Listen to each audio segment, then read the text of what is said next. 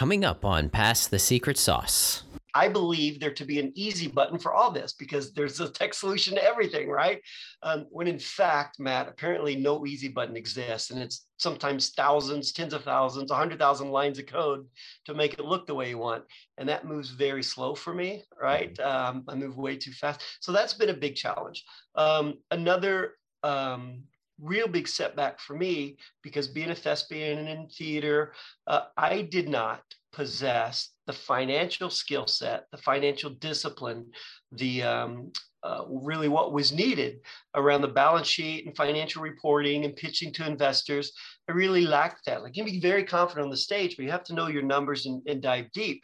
And so, in my 40s, I went back to school just for finance, right? I feel like I had a good grasp of vision and leadership and motivating people, but very deficient in finance and very deficient in just different skill sets, just like Excel, right? For folks like me who didn't grow up using it so much. So I had to go teach myself that stuff or enroll in classes. And so along the way, I've just tried to challenge myself and say, what are you deficient in? What do you struggle in? And go learn that. I'm not trying to be a master of all things, but I need to be in touch or aware of the functionality of how finance integrates with marketing, integrates with technology, integrates with leadership, integrates with the balance sheet. And that takes time or intentional learning. And that's been the biggest thing for me is to, sometimes I'm the oldest man on these Zoom calls or in these classes, but I'm like, I don't care.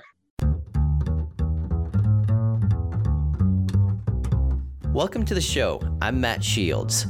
On Pass the Secret Sauce, we unscramble the life stories, skills, and secrets from the most wicked smart minds and interesting people to uncover their experience and recipes for success that will help you get an edge on your own life. My goal is to help you rein in on the chaos that life throws at us by learning from other high achievers. If you're new to the show, we have episodes with founders, CEOs, investors, and leaders. So if you like to learn and are motivated to improve your life, then kick back and listen to our guests pass their secret sauce. Hey, good morning. This is Jeff Arnold. I am in the insurance technology space. Basically, our firm has created technology that helps beat the insurance companies by finding missing discounts or helping consumers pay less for all types of insurance. Idyllic and wonderful. So my dinner table was hopefully a representative of all. Tables in the late 60s and early 70s, because I am an aged man. It was, my father, grandfather, great-grandfather, great-great-grandfather were all preachers, right? And so it was full of theology, full of the right thought, intentional kind of being. So it's a wonderful way to spend dinner, right? Wow. And so you came from a long lineage of people that were spreading the gospel, spreading the word, I guess, right? How come you didn't want to go down that path? Is there? Yeah, I get asked this question all the time. I was not built for the pulpit. First, I cannot walk away from a good one-liner, right? Yeah. I love it. Here's a real quick story, if I can bore your listeners with it, right? Please. Because this is an absolute truth. In the Kentucky, where I grew up originally, I live in Arizona now, but I grew up in Kentucky. When you finish preaching, my grandfather used to walk outside of the church and everyone would walk by and shake hands or whatever. And I would always have to stand beside him or right behind him because I was a troublesome little kid and they wanted to make sure they knew where I was, right? Front row, stand beside me when we go out.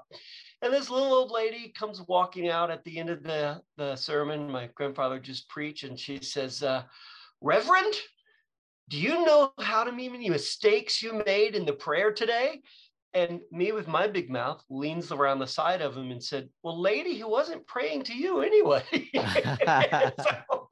So I was not cut out to stand and deliver that kind of message. So that is funny. That is funny. So what got you into the insurance space? I mean, was this something that you went to school for? Is this something you kind of fell into? What was the catalyst that got you into that area? Yeah, I thought about this and had to be intentional about it because I've written 5 books, right? Mm-hmm. I'm fortunate to have 4 of them bestsellers, and it's not a pitch for the books, but it ties into the question. Um, the industry called to me when I was 14 years old, standing on a hay bale in Western Kentucky, working on the tobacco and hay farms. And I'll dive a little deeper in that if you have a moment. Mm-hmm.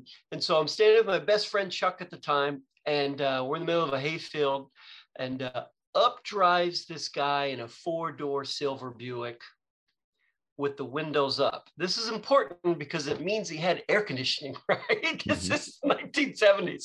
He steps out of this 4-door Buick with a crisp white shirt and a tie on. And I asked my friend Chuck, hey, what's that guy do? And he said, insurance or something like that. Well, fast forward a decade, I had been in Hollywood doing theater and stand-up comedy and thought that's the route I wanted to go because I'd always been kind of a thespian in school. Mm-hmm. And after being an abject, miserable failure, I came home to Tucson to visit my mom and had to get a job to eat, rent, pay gas, do whatever young men at 24 have to do. I answered an ad, as cliche as it sounds, for insurance salesman wanted. And so I fell into it, to answer your question directly. I just fell into it. And here we are 30 something years later. It has helped fulfill any dreams I've had about success. It's challenged my leadership skills, my mathematical skills, every skill set, my detective skills. And it's really been a wonderful provider for my family. So a great career, but I happened to fall into it, is what I say. But after writing all the books, I think the seed was planted about a decade earlier, and it germinated and grew and sprouted when it needed to. Yeah. Yeah. No, that makes sense. What were some of the, some of the early challenges? You started working for someone. Did you ever create your own brokerage, or what was like that? Yeah. What was that path to starting your own thing? To entrepreneurship. Yeah. Yeah. And so I worked for exactly 30 days, right? Just about 5 weeks for another firm. And then I decided, just the entrepreneurial bug in me, or being an actor or whatever, you think you can do it better. So I just started my own. And at the time it was called Jeff Arnold Insurance, right? And I just used to make, if your listeners can remember the white pages, there used to be a big book that came out of the white pages. And I used to dial, without exaggeration, 200 calls a day, every day, just going through the book, trying to get people to answer the phone to buy insurance, of all things, right? So here we are 30 years later. I've bought 40 plus insurance operations, ran 2 insurance companies, now run a technology firm. And so it's been a great journey. It's been a great challenge to the entrepreneurial spirit, right? Because there are peaks that are really high and the highs are great. And there are valleys that are really low and make you question everything. And so, like any other career, it's been a wonderfully rewarding and fascinating journey. I'm not done yet, right? I'm still a young man, a lot to go, and still a lot that I want to accomplish. So. Yeah, that's very cool. Yeah, and I'm curious. You said that you were in theater and you're a thespian, and that I'm curious. Did you ever take any improv type classes at all, by chance?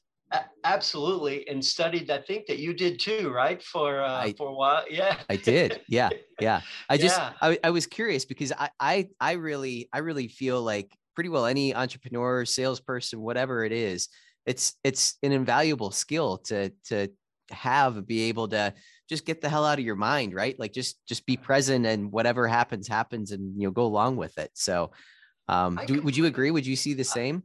Absolutely, emphatically agree with you. And in fact, you talk about the dinner table earlier. That's what I challenged my kids around the dinner table, is a couple things, right? Among many things, is your opinion of you is more important than anybody else's opinion of you.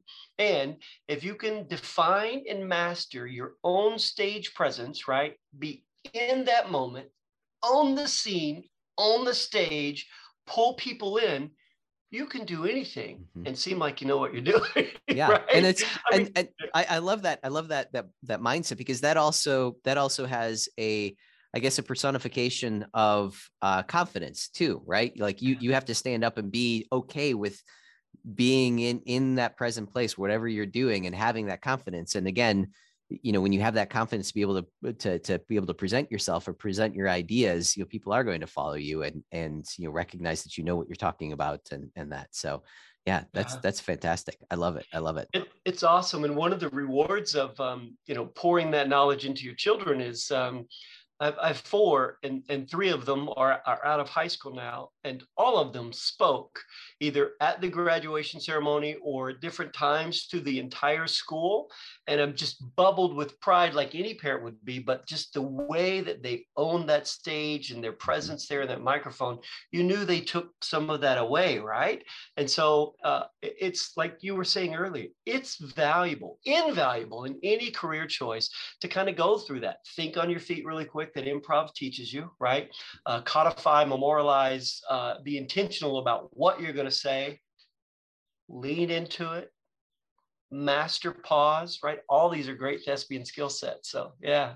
Yeah, that's powerful stuff. I love that.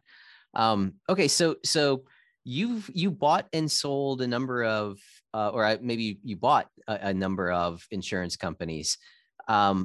What was that a move to be able to scale yourself up quickly, or what was the thought process behind acquiring acquiring the business rather than maybe opening up another office in that particular area?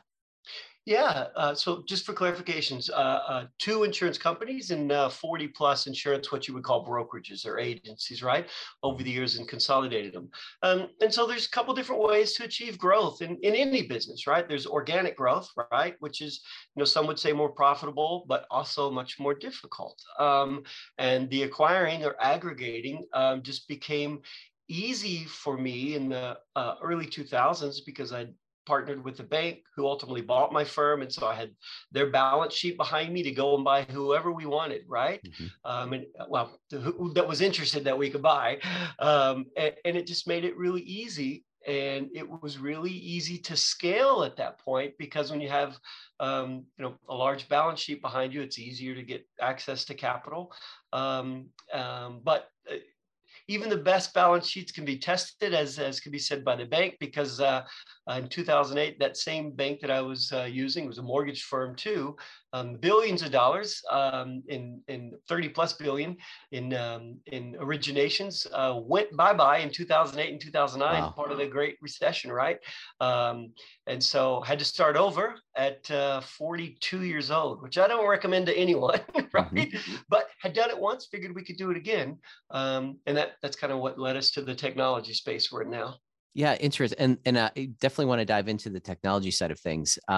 So was this sort of a shift where you said, I want to do things differently this time, or was there a reason that you wanted to go down the technology space? Was it safer for some reason, or any thoughts there as to why you chose that particular direction? Yeah, I've had a lot of introspection on this too. This question's a good question. I've always been kind of a nerd or a geek, right? Which we used to be. Geeks before the geeks inherited the earth. I was a geek, right? Before it was cool, right?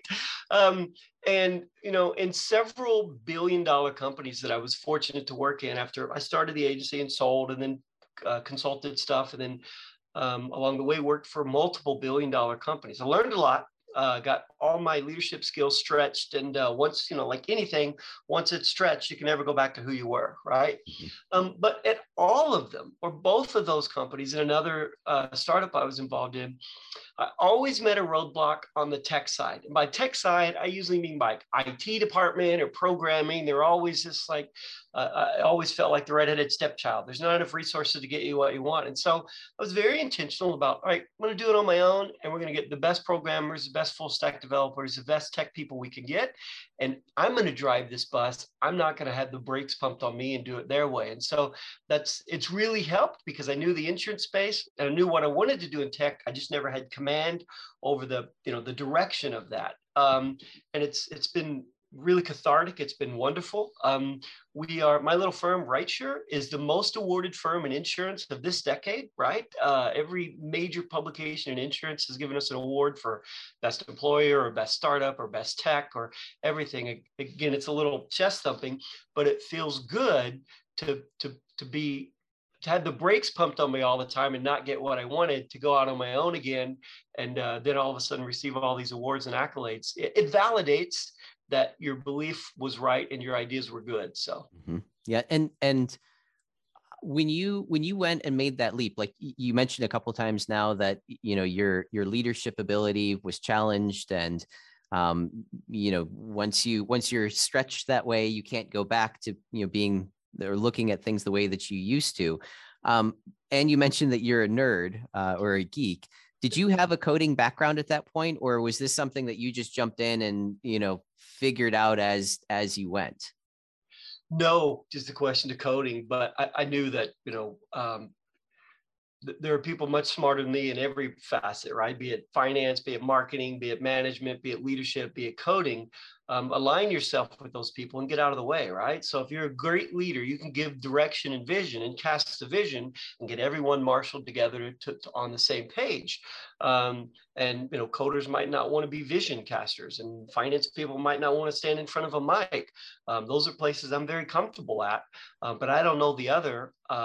And I don't want to learn it, right? And other people are much smarter, so adapt their skills and leverage their skill sets, give them a part of the equity, and let's all grow together.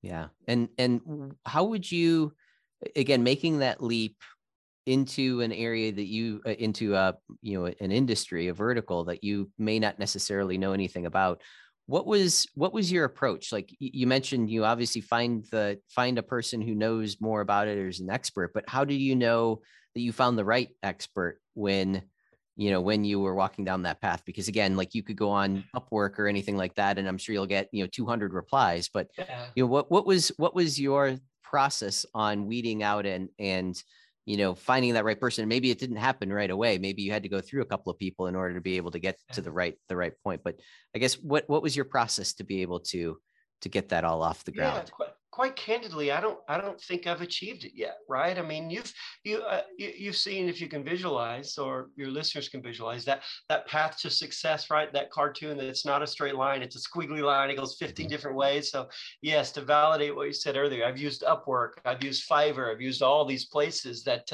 you can outsource code or buy code, and then it changed my mind. And so I don't believe we've arrived at our final destination yet. I get set back every day like everyone else, but you got to get up, put your feet on the ground and charge forward every day.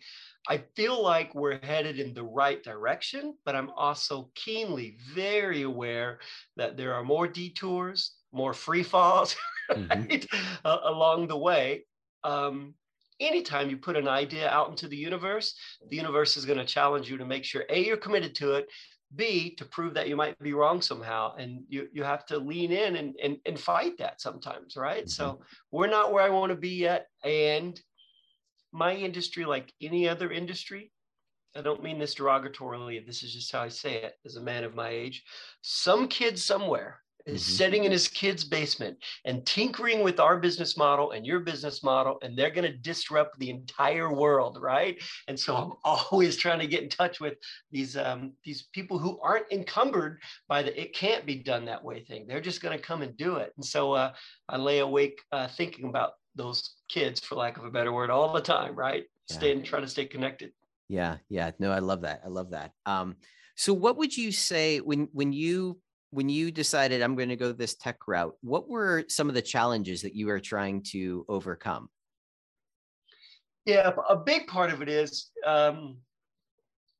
me. The problem is me, right? Like, I believe there to be an easy button for all this because there's a tech solution to everything, right? When in fact, Matt, apparently no easy button exists. And it's sometimes thousands, tens of thousands, 100,000 lines of code to make it look the way you want. And that moves very slow for me, right? I move way too fast. So that's been a big challenge. Another real big setback for me, because being a thespian and in theater, I did not possess the financial skill set, the financial discipline, the really what was needed around the balance sheet and financial reporting and pitching to investors.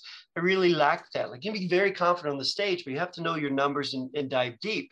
And so, in my 40s, I went back to school just for finance, right? I feel like I had a good grasp of vision and leadership and motivating people, but very deficient in finance and very deficient in just different skill sets, just like Excel, right? For folks like me who didn't grow up using it so much. So I had to go teach myself that stuff or enroll in classes. And so along the way, I've just tried to challenge myself and say, what are you deficient in? What do you struggle in? And go learn that. I'm not trying to be a master of all things, but I need to be in touch or aware of the functionality of how finance integrates with marketing, integrates with technology, integrates with leadership, integrates with the balance sheet.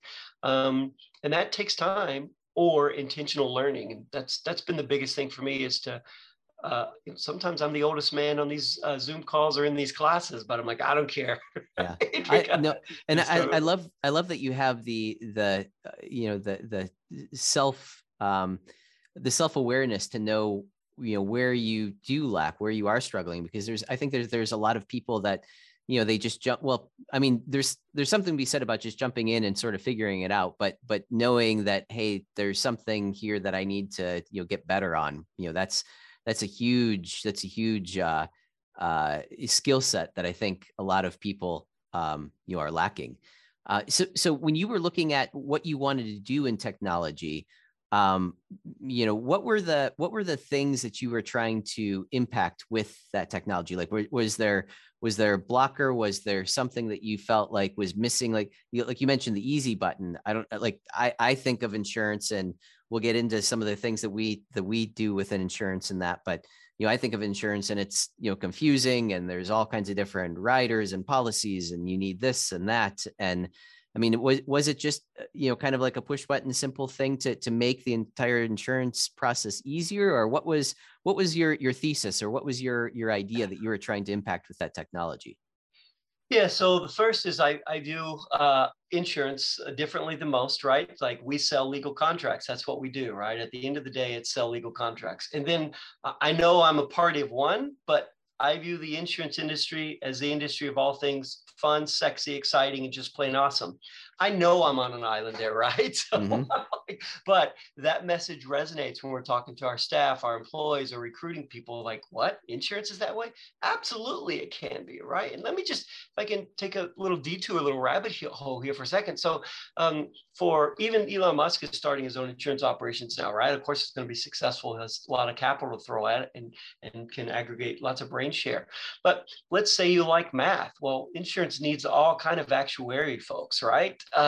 Let's say you like detective stuff. Well, they have to investigate fraudulent claims all day, because guess what? A lot of people pay a lot of insurance premiums, and at one claim, they want to get it all back, right? So some commit fraud. Not everyone, but some. Right? And there are rings that develop in that. So you have investigative skills. Let's say you like to teach, right? The industry needs people who can teach. Let's say you're an extroverted. My God, you have an unlimited income in sales in the insurance industry, right? Or if you have a bent towards management and leadership, every company has a great thirst for people to lead their rapidly growing enterprises. So I said that to say this, that this industry, like any others, can satisfy any need you have. The hangup is people see the word as insurance as boring, right? It's the minute you say it, eyes glaze over and a yawn comes out. And so I've been given the title. I did not take this title. It was given to me by multiple people as the ambassador for the insurance industry. And if that's on my tombstone, that's great, because I'm speaking it, not even for my company, but for the industry overall. It's a great place for great talent to come be. So I probably went way off the question. No, that's all right. No. I like that because I thought the exact same thing, like coming into this. I'm like, oh, insurance. Okay. That'll be interesting. But How do we make it fun? Yeah, no, I mean, I love the approach that you're taking to it. And I agree. I mean, there are so many different facets to the insurance industry that I guess I never really took those different parts and pieces, into consideration. So with on the technology side, explain what the technology, is it a consumer facing thing? Is this something that you're using to make it easier for people? How does it work, or what does it do? Yeah, all the above. And so really what started, again, as we talked about in my back on the technology piece, it's there's a lot of, they call it InsurTech technology has been brought to bear in our industry, just like in everything. InsurTech, food tech, ag tech, whatever tech, right? Tech's changing enhancing every industry. But on the insurance space, I mean, most insurance companies have 2 feet on the brake and no feet on the gas, right? They're just slow, methodical, monolithic turtles, right? Mm-hmm. That's how they move. There are some firms that are coming out to change that, but I'm trying to keep both feet on the gas, right? And disrupt how things are done. And the way we're doing it from a technology standpoint aligns really, like one of my books talks about how to beat your insurance company, right? And what we challenge people and what our staff challenge people is, if you think about how much you're going to pay in your lifetime, this is where people gloss their eyes over. Don't, just stay with me, right? Because it's insurance. Think about how much you're going to spend in your lifetime. When you're young, it's just going to be auto insurance or renter's insurance. Then you're going to need life insurance. You're going to need home insurance, medical insurance, RV insurance, plane insurance, jet insurance, whatever. When you start aggregating those and look back over your life, you're going to spend hundreds of thousands. Most people more than 300,000, right? Dollars in their lifetime on this product called insurance. And the driver for them is so wrong because billions of dollars has been spent on advertising. Spend 15 minutes, save 15%. Well, hey, it's Matt. If you've been listening to my podcast for a while, you know that I've connected with hundreds of extremely successful entrepreneurs. We've interviewed multimillionaires, a few billionaires, top marketers, technologists, brokers, and so many more. Many of our guests have even landed on the Fortune 5,000 or even the 500 list on at least one occasion. These people are doers, and these are the type of leaders that you want to be connected with and learn from. This whole thing started because I know that the fastest way to success was following others who have done what I'm looking to do first. We created Pass the Secret Sauce so that we could get our own business questions answered and that we could get access to the best minds in business. You see, entrepreneurs are my people, and I truly enjoy connecting with and learning from other successful business owners, and I wanted you, my listeners, to be the first to know about something new coming out. We're calling this 99 Entrepreneurs Strong, and it's a community of like-minded business owners just like you who want to learn from and connect with other business owners to create generational wealth together. 99 Entrepreneurs Strong is a community of individuals just like you who want to strengthen their business, learn what techniques are generating revenue for other business owners, and perhaps even collaborating on future projects and products. The goal is to get your business growing so that you can begin creating generational wealth. As you probably know by now, we invest in large multifamily opportunities, and we want to help our network of entrepreneurs be able to do the same. Some of my best friends are business owners, and it's so much fun being able to create opportunities and grow together.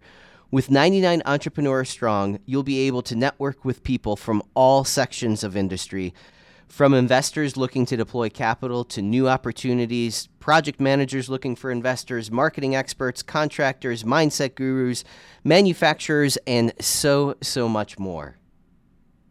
I've been at this entrepreneur role for a while, and I know it takes a community to make just one business work. And the 99 Entrepreneur Strong community is my attempt to shorten your learning curve to get you plugged into leading experts that you need fast. All this so that you can generate the capital to invest in other passive income opportunities, such as multifamily. Unlike other groups, 99 Entrepreneurs Strong is a private organization that you have to apply for. Once you're approved in the group, we will match you with other entrepreneurs who we feel you will connect with.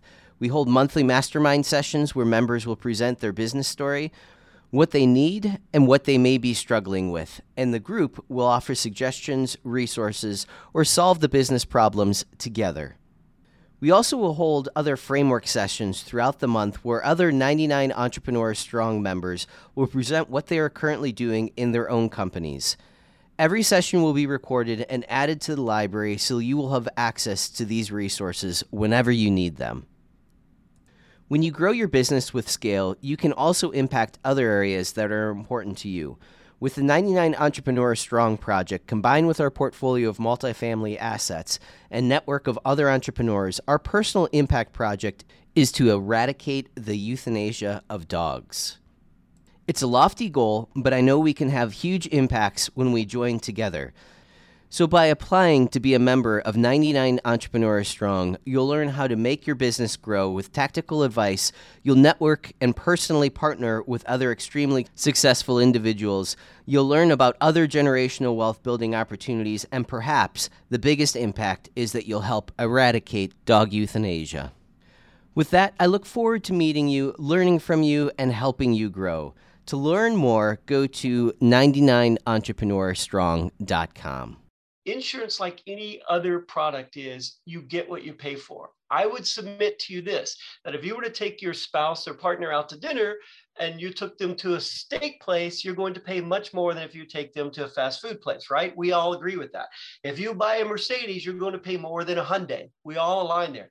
Somehow, some way, we've been lied to or manipulated in the insurance marketing that it's all the same and you just get what you pay for. Well, it's not true. You get what you pay for. And if you pay the cheapest, you probably have bought a legal contract that is full of exclusions, riders, like you were saying earlier, that doesn't cover some things. And you, the consumer, bought it. But again, you think it's all the same because in insurance, they just somehow, oh, it's all the same. It's just about rate. And then our customers or policyholders found out at claims time how horrible it is. And that's how our industry gets a bad name. And so our technology, in my book, How to Beat Your Insurance Company, we tell people, think about how much you're paying over the lifetime, right? And stop just trying to bifurcate these policies and just go to the cheapest, because again, you're just buying something full of exclusions. And think holistically about something that ties into each other, dovetails into each other.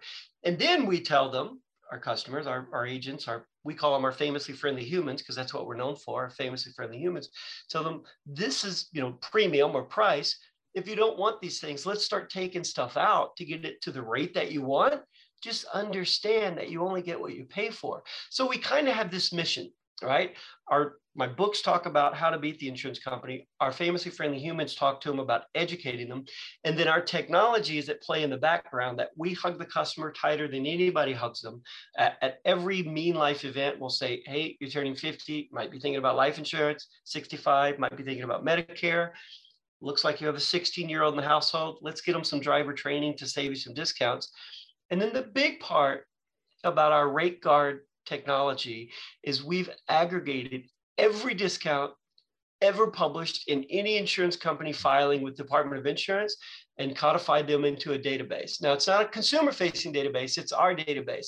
And so if I can, I'm going to go a little geek on you into the geek world. And please I hope your listeners don't close their eyes, because this is the important part.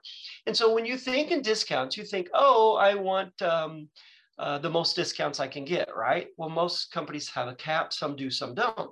But let me give you some secrets in the industry, a dirty little book of secrets, like a black book. Most people say, well, I'm a veteran, I want the veteran discount, or I want the military discount, or I want the safe driver discount. When in fact, let's say those three together, the veteran, the safe driver, and the accident-free discount, total 15%. So you're happy you got 15%. But our technology says there's a better discount. It might be 25% if you bring your home and align it with your auto, and then just take the veteran discount. Now that's at 30 versus 15. So you've saved a lot of money. But I mean, that's too noisy a message for companies to market. We have to have technology on the back end that does that. And just like a lot of people with youthful drivers may say that, well, they're a good student, I want that. When in fact, that may only be a 5% discount. But if you attach a telematics, which is a pay by mile app, and sees how they're driving, you could get up to 30%, right? But again, it's such a boring subject. Consumers don't want to spend that much time. Like you and I have spent more time dialoguing and engaging than most people. They want to spend 10 minutes and save 15%, right? Yeah, right. But there's a way to beat the insurance company. Of course, I would say it starts with my book and then uses RightSure on our technology, but you just have to be disciplined and methodical about it, and not apply that wrong mentality of it's all the same, it's just about price, because that exists in no other industry, and it absolutely does not exist in our industry either. So that's my ambassador hat talking, right? Let's re-educate every consumer. So yeah, a lot of words there, man. No. This is good, and it's interesting too. And I completely agree. A lot of people may not necessarily look at insurance, when you look at insurance as being, as important as what it is, but when you add it up over the course of your lifetime, that is a heck of a chunk of money. And obviously, if you get involved in other businesses or other things, you have other policies that come into effect as well. So I'm going to use myself as a personal situation, and I'm curious, how you would approach something like this using the technology. So when you're applying for insurance, you're looking for insurance, you don't know what the future is going to hold, right? So as the listeners know, we invest in large multifamily apartment buildings.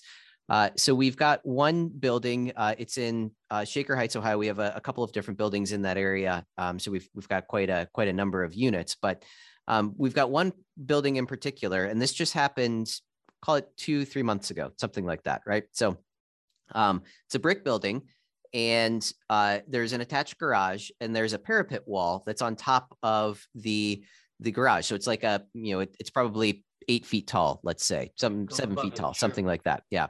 One night at like 2:30 in the morning, boom, this big explosion, right? Or everybody thought that it was an explosion. Everybody woke up in the apartment and started calling our service manager, hey, something just blew up. You got to get over here. So when he came over there, like 100 feet of the brick facing fell off of the wall, right? So, and that fell down on top of the roof of the garage. So, we're talking thousands and thousands and thousands of pounds of brick at this point that just, fell over on top of the roof. And there's a retaining wall, a retaining wall that's behind that. So, right away we called the insurance company, and they send out their inspector. And in the midst of all of this, there was another apartment at the beginning of the year that had a roof collapse in its parking garage. So the city was very sensitive, because this is, sort of been in the local news here. This is, in my local area. So this roof that fell, was in the news. The city was taking all the precautions and basically said, you guys can't park any garage. You have to evacuate the parking garage. You can park in our parking lot, right next door. But we need the sign off from an engineer saying that the structure wasn't damaged, right? So in order to do that, we had to clean up the roof, and we were trying to find out whether, we were trying to get approval from the insurance company to be able to, handle this claim. So long story short, we found the contractor, they cleaned it up. They had the inspector come out, or the engineer come out. Everything's okay. We got the cars back in. And then, we went through all of that in probably about a week or so. And then we went back to the insurance company and we say, okay, here's the bill for the cleanup. And we're waiting to get bills for the replacement of the wall. Right. So they said, well, we're not sure if this is going to be covered yet or not. So going around in circles with them, they basically are claiming that, and I forget the exact terminology, but it wasn't like an instantaneous act, right? So it wasn't like a fire came through and broke this wall down. It wasn't a flood that caused this wall to fall down. The engineers have come to the conclusion that it was essentially ice that had, or water that had gotten down in there, then frozen, and pushed it out a little bit, and then the next year it did it again and again and again. So it happened over a period of time. So because it wasn't an instantaneous act, they're saying that they're not going to cover it. So, but the question, long story to kind of set up the question, coming back to how do you predict for something that you don't necessarily know? Like, I would have never known that wall was going to collapse when we were looking for the insurance, but how do you go about making sure that you have the right type of coverage for what you need? And then, I guess there's always going to be those outliers that, you're not going to, be able to forecast. I don't know. Any thoughts on that? Absolutely. We could spend another whole subject on this, right? And so first of all, let's define for your listeners what we're talking about. In your space, what we call that habitational risk, right? So you're in the habitational risk space.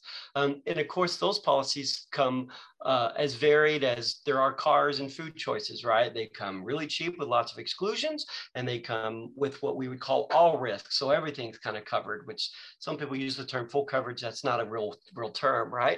right? But what you are hearing is fact, right? If there is some seepage or damage that's occurring over time, there is a duty, an obligation of the owner to be aware of this and take preventative measures to prohibit this, right? It's certainly, again, I don't know the policy language and exclusions of this, and I'm not trying to walk away from it. It's worth opening the policy, reading it, which no one wants to do, and figuring out, and then saying, well, how do I get an all risk policy so that this isn't a problem in the future? And I would say this to anyone shopping for insurance: stop! Exclamation point, underline circle, stop just judging it by the cheapest price. Start asking sophisticated questions, because insurance people spend a lot of time studying to be professionals. They're not all just, crazy salespeople. They have to know this stuff. Start asking. So stop just judging price. Start asking important questions like, just tell me what's excluded. Talk to me about the exclusions, because that's what you're buying, right? What you don't want to find out later, right? Because there are exclusions in everything, right? I thought you were going to tell me they didn't cover all of the cars damaged for some reason, right? Because if there's ever coverage at play, then the insurance company doesn't have a duty to pay that. And so I thought you were going to say all these cars, they should have had comp and collision coverage, so that's the duty of the insurance company. But yours is this. It's worth pushing back on this particular case and saying, hey, can we get another set of eyes on this? Because I don't believe this was a long-term neglect on our part. We had no knowledge, no warning of any seepage or damage. And so it's frustrating. First of all, it's a blight on our industry when these kind of exclusions come up. I would ask for an arbitration. That's a big word. It's like, so you can go to a third-party arbitrator to have them take a look. You have that right in most policies, and the insurance company is going to honor that right. Yeah. No, that makes sense. So, so what would, like you mentioned, ask sophisticated questions, and I like the what's not included.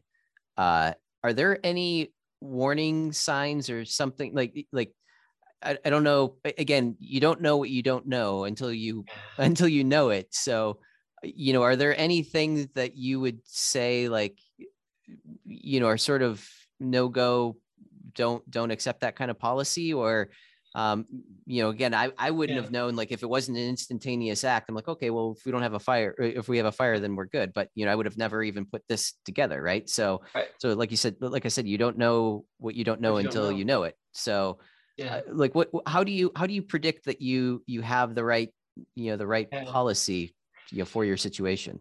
No, it's very intentional and get the right agent, right? So again, online is proliferating, right? I mean, everyone wants to quote online because they don't want to talk to a person and be sold by someone, right? But I would say an insurance agent is much like a doctor and attorney. They've got specialized knowledge and ask. There's two quick things. One, you said the fire, and you'll find this interesting maybe in our space. Whenever you see these, a lot of hurricanes or floods, all of a sudden you see fires break out, and you're like, how is there a fire? People know flood may not be covered. Fire, that's a covered peril. Oh my God, a fire started, right? So there's a lot of fraud when you turn on the TV and you're like, it's flooded, there's a hurricane, how do all these fires start? Hit the gas line, torch it. That happens, right? But we have investigators that are very aware of that. And then for the second part, let's just make it easier for the vast majority of people, because habitational is a little specific. Let's just take your home. You're like, how do you know? I don't want to violate any antitrust things and name certain companies that are full of exclusions, because there are, and that's why they're the cheapest, obviously, right? Not always the cheapest is bad, but as a majority, we all know, again, if you're going to eat fast food, that's different than a steak, right? You get what you pay for. But let's just make it easy, because most people will have a home policy. It'll be the most important asset that they own. And these are some things they may not be aware of.